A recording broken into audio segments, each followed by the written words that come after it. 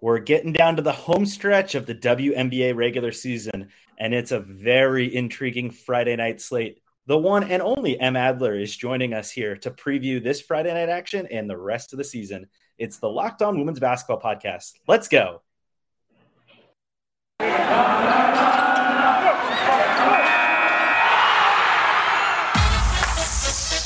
You are Locked On Women's Basketball, your daily podcast on women's basketball.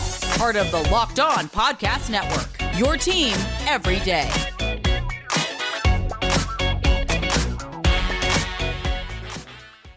Yes, every day. Welcome. You are listening to Locked On Women's Basketball. I'm Alex Simon, taking a little pinch hit duty here on a Friday for our esteemed normal host and supreme overlord, Howard Megdal, over at The Next. I'm an editor on the sports desk at Bay Area News Group and have done a variety of things here at The Next before. Thank you for making Locked On Women's Basketball your first listen every day. And remember that the Locked On Women's Basketball Podcast is free and available on all platforms that you get podcasts.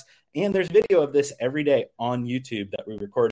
We're joined by Em Adler from The Next, who covers the Seattle Storm, has a weekly column, maybe bi-weekly, I don't know, an irregular column, kind of looking at basketball and big thoughts, the daily brief. Em, what don't you do at The Next? Right now, copy edit. Okay. Well, right now. For now, we'll see what happens going forward. But one thing Em does do is keep an eye on basically everything that happens in the entire WNBA. And boy, as we kind of get to the home stretch here, we're going to have a little bit of a break early next week to let the Commissioner's Cup play on Tuesday night in Chicago with the Aces in the Sky.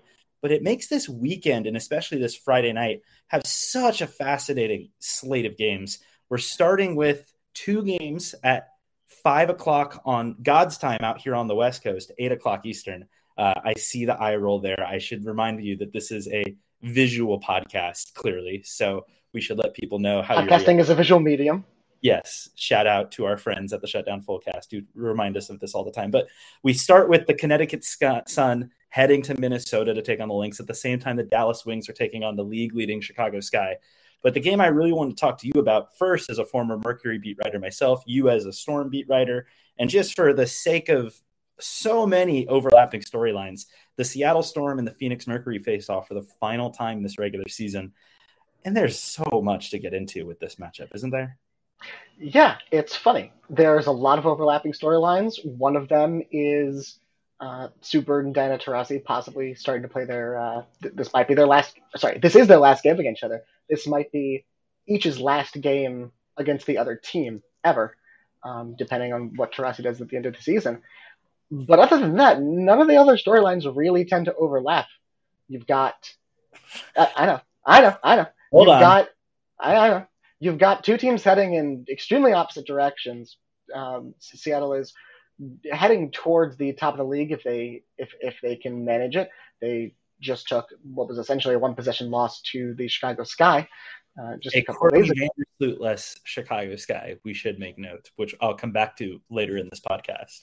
Yes, but Seattle was missing a big piece themselves when they beat a Courtney Vandersloot full Sky a couple months ago. So I think it's even at this point. Fair. There is, however, one important storyline that probably doesn't matter for the rest of anyone's career, but will very much matter tonight. That would be Tina Charles's return to Phoenix, the team that she left on what the WNBA loves to call contract divorces, what really are just buyouts, but truly left in a way that clearly there was a lot of animosity from all parties. And this will be the first matchup between these two since that breakup happened.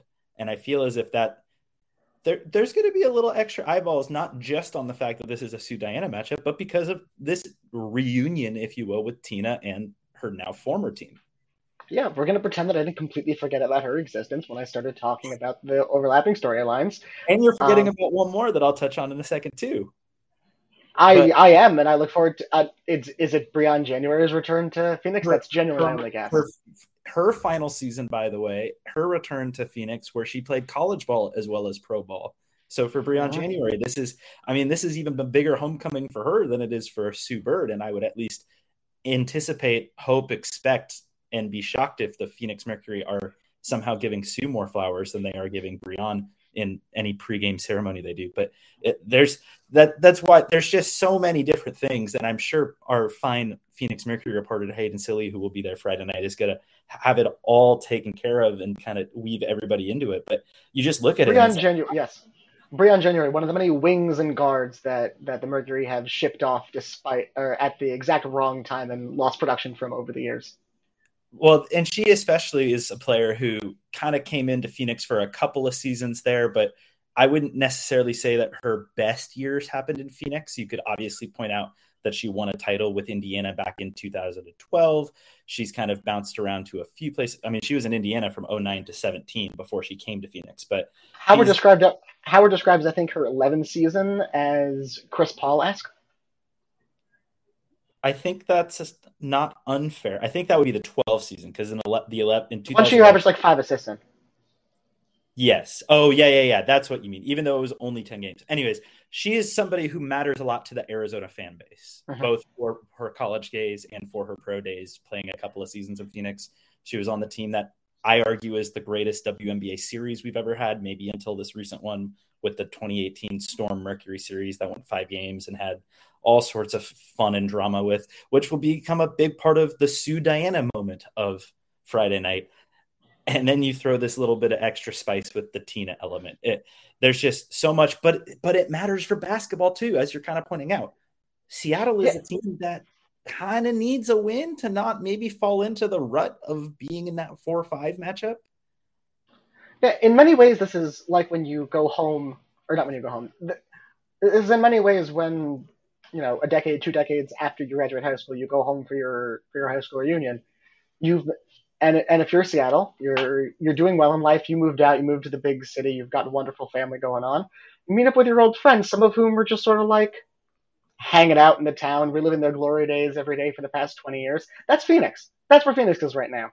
You still like hanging out with them. You have good times. Look, there's many retirees. It's good for one night.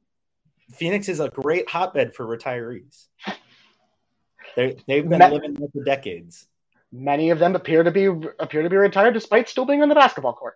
Well, I think you're talking about one in particular. But yeah, Phoenix certainly has found – I mean, it's tough to say this, but like they've at least turned a slight corner since the moment that they decided to divorce with Tina Charles. They're above 500. I mean, this was a team that was 6-12 at the halfway point and looking like they might be going to being the worst team in the WNBA. At one point, they even had a worse record than the Indiana Fever in that first half of the season. Now they've turned the corner. They are 5-4.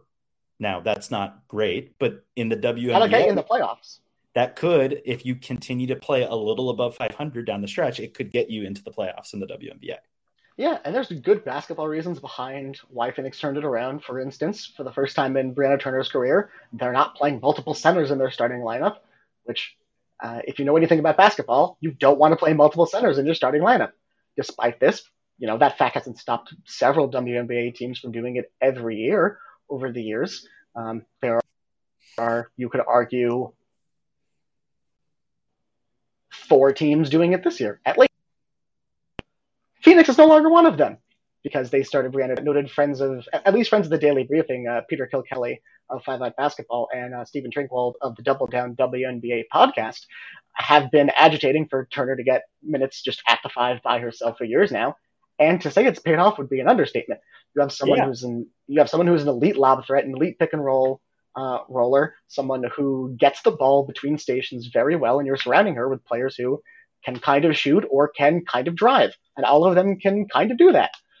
And the one thing I would be concerned about, a lot of this right now is relying on the fact that Sophie Cunningham is shooting somewhere in the area of 60% from 3 since this change. She's probably a really good shooter. Her past couple years are significantly closer to what kind of a shooter she is than her first 3 years.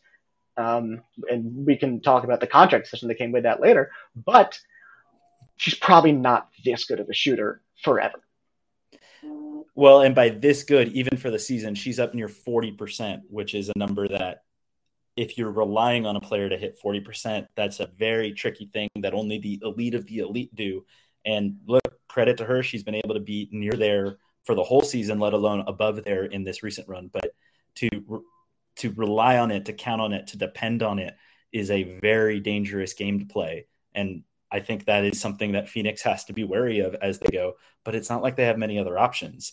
Speaking of, though, you know what you always have an option for, M, when you get a little hungry and when you're really feeling like you got some time that you need to think about. I want to figure out what exactly I do in this matchup that is so intriguing. Well, that's where BetOnline comes in, because today's episode is brought to you by BetOnline, and BetOnline has you covered this season with more props than ever. They've got more odds. They've got lines. Do you, M, happen to know what the line is for tonight's game between Phoenix and Seattle off the top of your head? I don't know, but I'm going to guess that it's got to be somewhere around 14 points, right? Well, if you as a Phoenix fan think M giving 14 points to Seattle is ridiculous and you would want to help. I was thinking of the wrong game. No, you're fine. There's games that you could get 14. But look, BetOnline will allow you to see, is this a thing that I'm not comfortable with? Do I believe that the Seattle Storm are going to be making their way through the WNBA and winning a championship this season? If you go to betonline.net, you can place all bets on the WNBA. They've had lines all season. They've got futures. BetOnline, where the game starts. And when you think about futures in that regard, you can look and see. It feels to me, as we kind of look, Seattle is at a point where they've been in what you would call kind of the top 5 of teams. But this last game they played against Chicago has me wondering, is Chicago maybe just that much little bit better than the other 4, that we maybe shouldn't consider them a single tier of 5, but maybe Chicago with its depth, with its high quality, with kind of its moldability and adaptability, are they maybe that tiny bit better than Vegas, Seattle, Connecticut, and Washington? Yes. Look, they were the overwhelming favorite in our midseason predictions. They were our overwhelming favorite to win the title. They are the only team to have secured a spot in the playoffs right now. They and the Mystics are standouts among that clear top 5 tier of teams, because neither of them really play anyone on the roster regularly more than 30 minutes. Except one of them is, 4 games ahead of the other one, while also not doing that. Chicago right now, they've got a pretty average schedule lined up. I'm actually wrong. I just checked. They actually have, I think, the second easiest schedule in the WNBA remaining this season. There is no reason we shouldn't expect Wintrust to be hosting every series of the playoffs that this guy are alive for. They can play in really any way they need to. They're one of the most adaptable. They are the most adaptable team in the league. They have the firepower to beat you in any way that they want, and they have the personnel to beat any team, to stop anyone short of, I would say, probably Kelsey Plum. I think that's the only person they don't have a matchup for. And James Kay, our Chicago Sky beat reporter at the Next, has written, actually, literally the headline says, the Chicago Sky have found ways to win in multitudes of ways.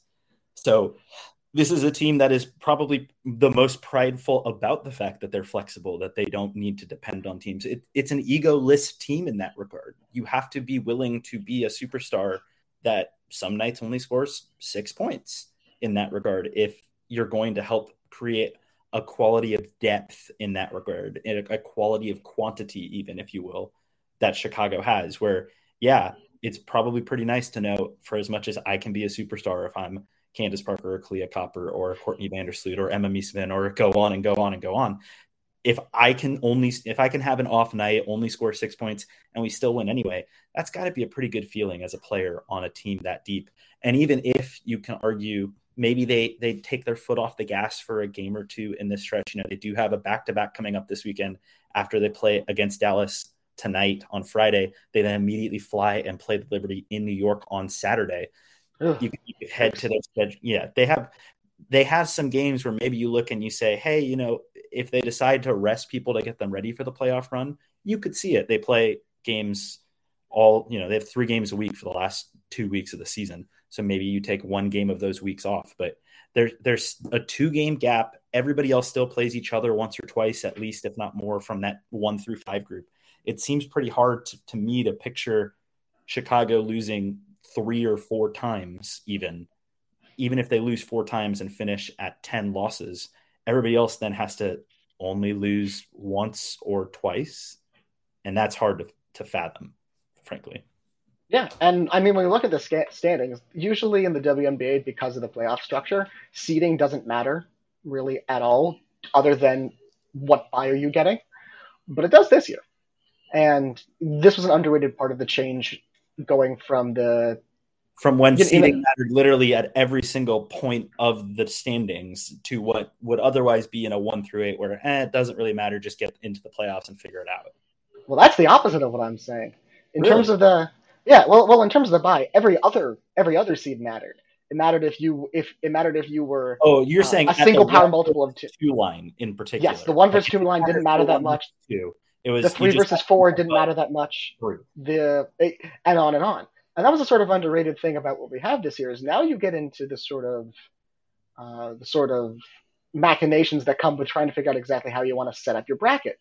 Because this is the thing that's been around in the men's NBA long enough that a few years ago you had literally Denver losing games on purpose to make sure that they were able to avoid a team that was, you could say, underseeded and not have to play them.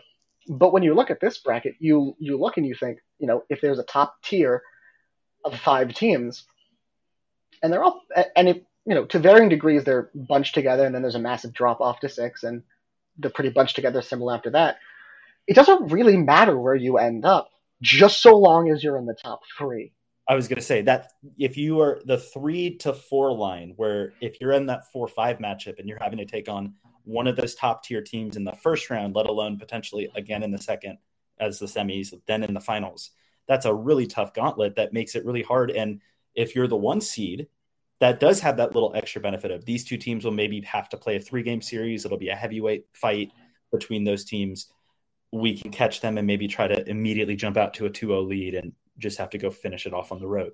So for that point, that 3-4 line, and right now, as we sit here, we're recording this Thursday afternoon. I think even if we take the assumption that the Aces will beat the Fever in a game that happens after we record this Thursday night, but I think that's a safe assumption. The Aces are a game and a half behind Chicago, but they're a game and a half up on Connecticut and Seattle, who are tied at the 3-4 line, and Washington is 1 more game behind them at the 5 seed. So from 3 to 4 to 5, there's only a game separating Connecticut, Seattle, and Washington total between those teams. So you look at that seed line, and there's plenty of changes that can still happen. The schedules are kind of lined up where they're all going to get tested. And I mean, there's still matchups between each team. Connecticut still plays Seattle once. I believe Washington still has 2 home games against Seattle. So you can back to back. Correct. And the Aces still have to go play at the Mystics, at Seattle. They host the Sky, they host the Storm. All these teams are going to play each other at least 1, if not 2 games against the other top teams, where it'll, 1, be a litmus test, but it can help really change how that top seed looks, where, if you're stuck in the 4-5, it's really tough to picture you winning a championship out of the 4-5 matchup just by having to play 1 extra high quality opponent. Uh-huh. And I could be wrong, but looking at this, the combination of different series in terms of season series between these teams to decide tiebreakers, it comes down to, I think it's like 5 factorial. It's been a little while since I've majored in math. But this is going to be all you. I'm not going to help here. No, what I'm going to ask was, do you know off the top, it could be off the top of your head, or could take 10 seconds just to look at the standings. Do you recall how many of these season series have already been decided? I think very few. I think Chicago hasn't even finished up against Seattle yet because they still face each other one more time. So they've already finished. They play again, but Chicago already has the season series win. They're 2-0. Oh no, you're right. I'm dumb. That's split. No, that one's split. Chicago though has the series against the Sun. Okay. They have the one against Sun. I believe they still have to play the Aces. I believe they still have to play the Mystics. The Mystics and they still have to play the Aces in a game that doesn't matter at all for the WNBA standings, but the Commissioner still has the money on the line too. So hey, we can throw that one in there too. But the Mystic Storm season series still has to be decided. The Sun have the series over the Storm though. The Aces Storm series still needs to be decided. There's a lot of tiebreakers here that haven't remotely been decided yet, and will come down to the last 2 weeks of the season.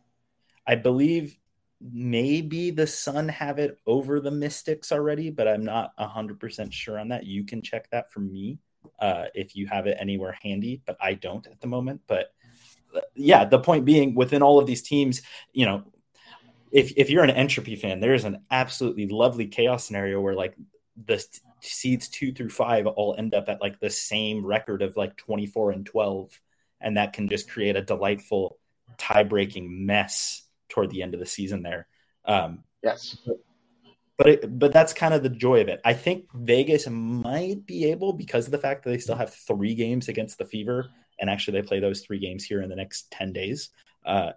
If you're Vegas and you take care of the business that you should against the worst team in the WNBA, that should allow you to maybe create that little separation and make the 2 line pretty clear. But definitely it feels like 3, 4, 5 could come down to the final day of the season. But the problem with the Aces is looking beyond those 3 games, they have the hardest schedule remaining of any of these teams. And they also have maybe looked the worst out of those 5 teams at the top recently in terms of how porous the defense has been.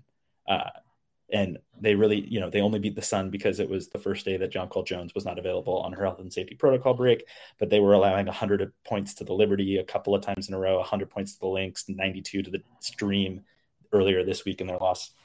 You can kind of see a lot of defensive rotations just have not been there, and you see teams getting open threes, you see teams getting easy past the bucket.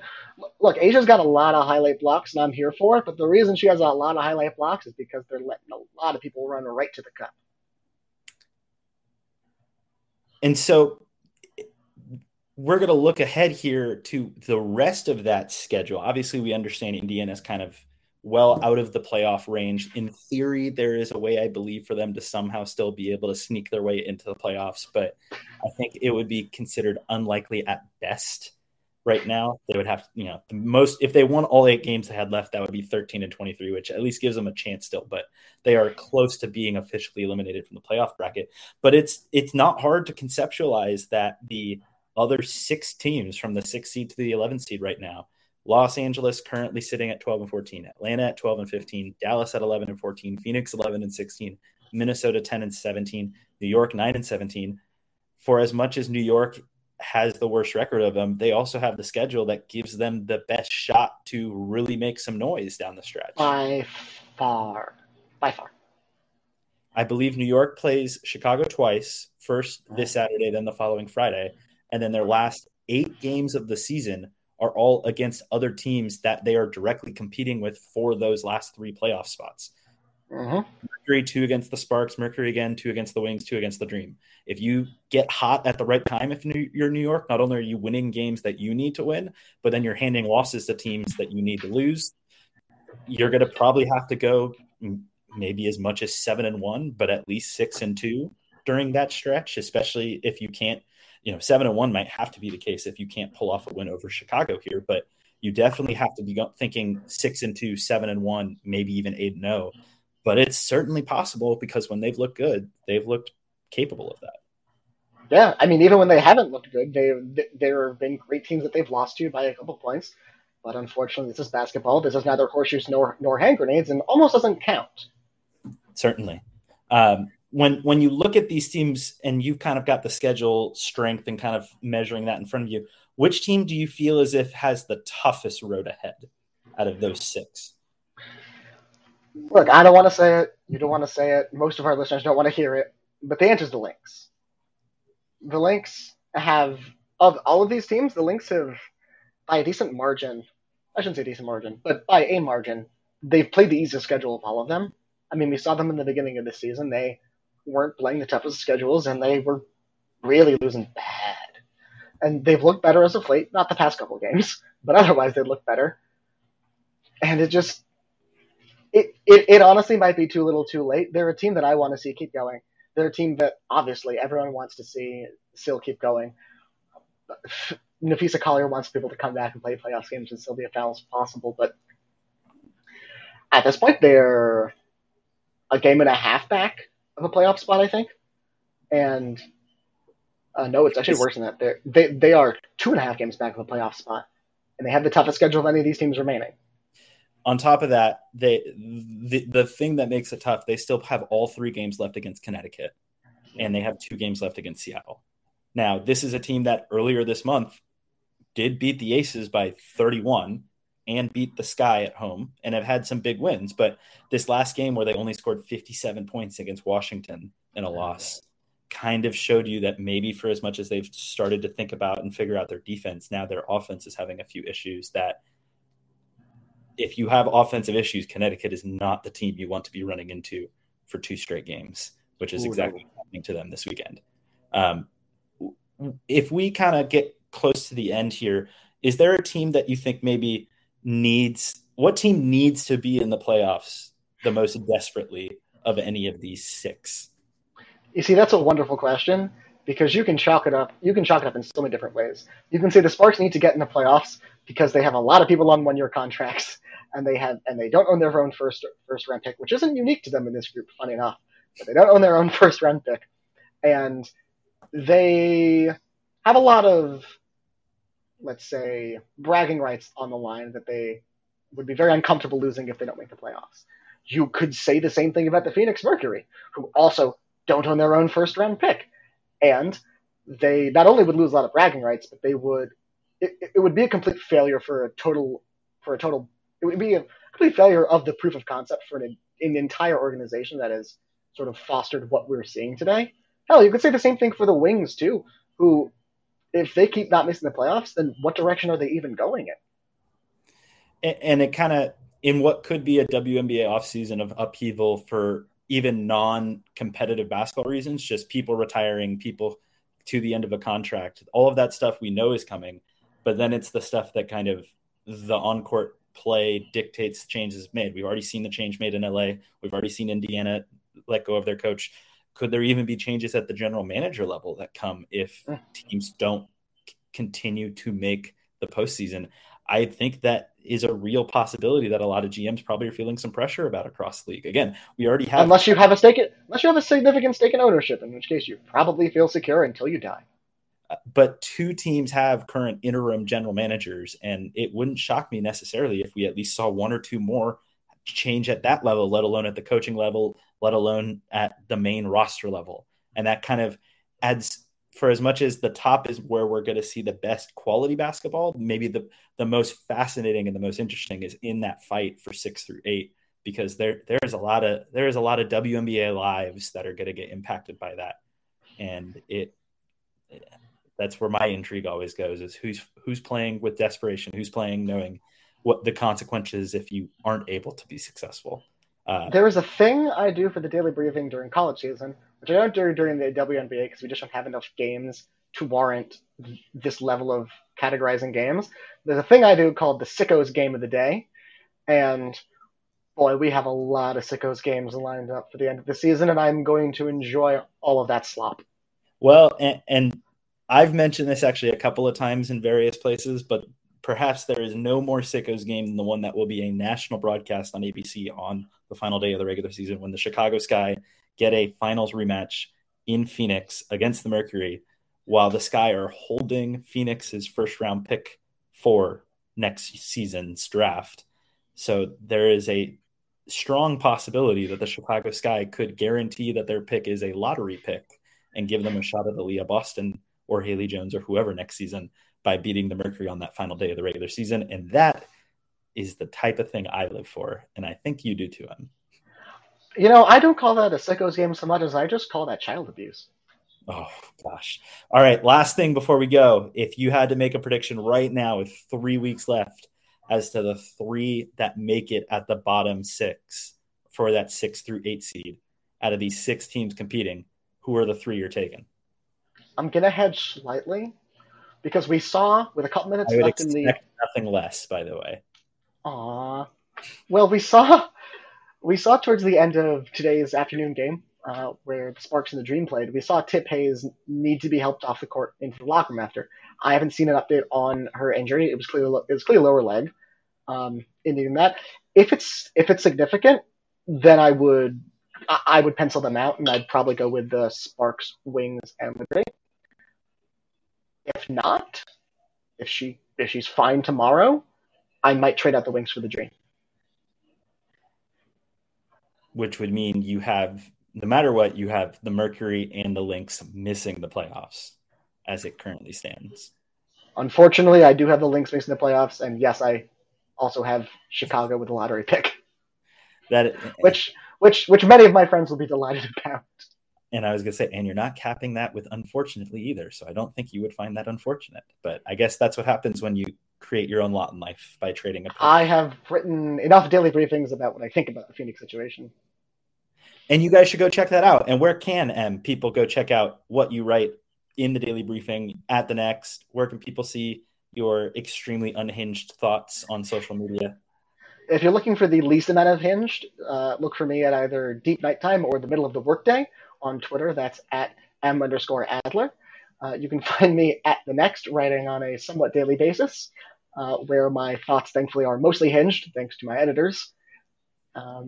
And you can catch me on these podcasts. You can catch me wherever other podcasts I'm jumping into. And Alex, where can the people find you? You can find me at Bay Area News Group, the San Jose Mercury News and the East Bay Times, or at Alex Simon Sports on Twitter. Thank you all for joining. It is going to be an immensely exciting and entertaining final 3 weeks of the WNBA regular season, and we hope you guys are as excited about it as we are.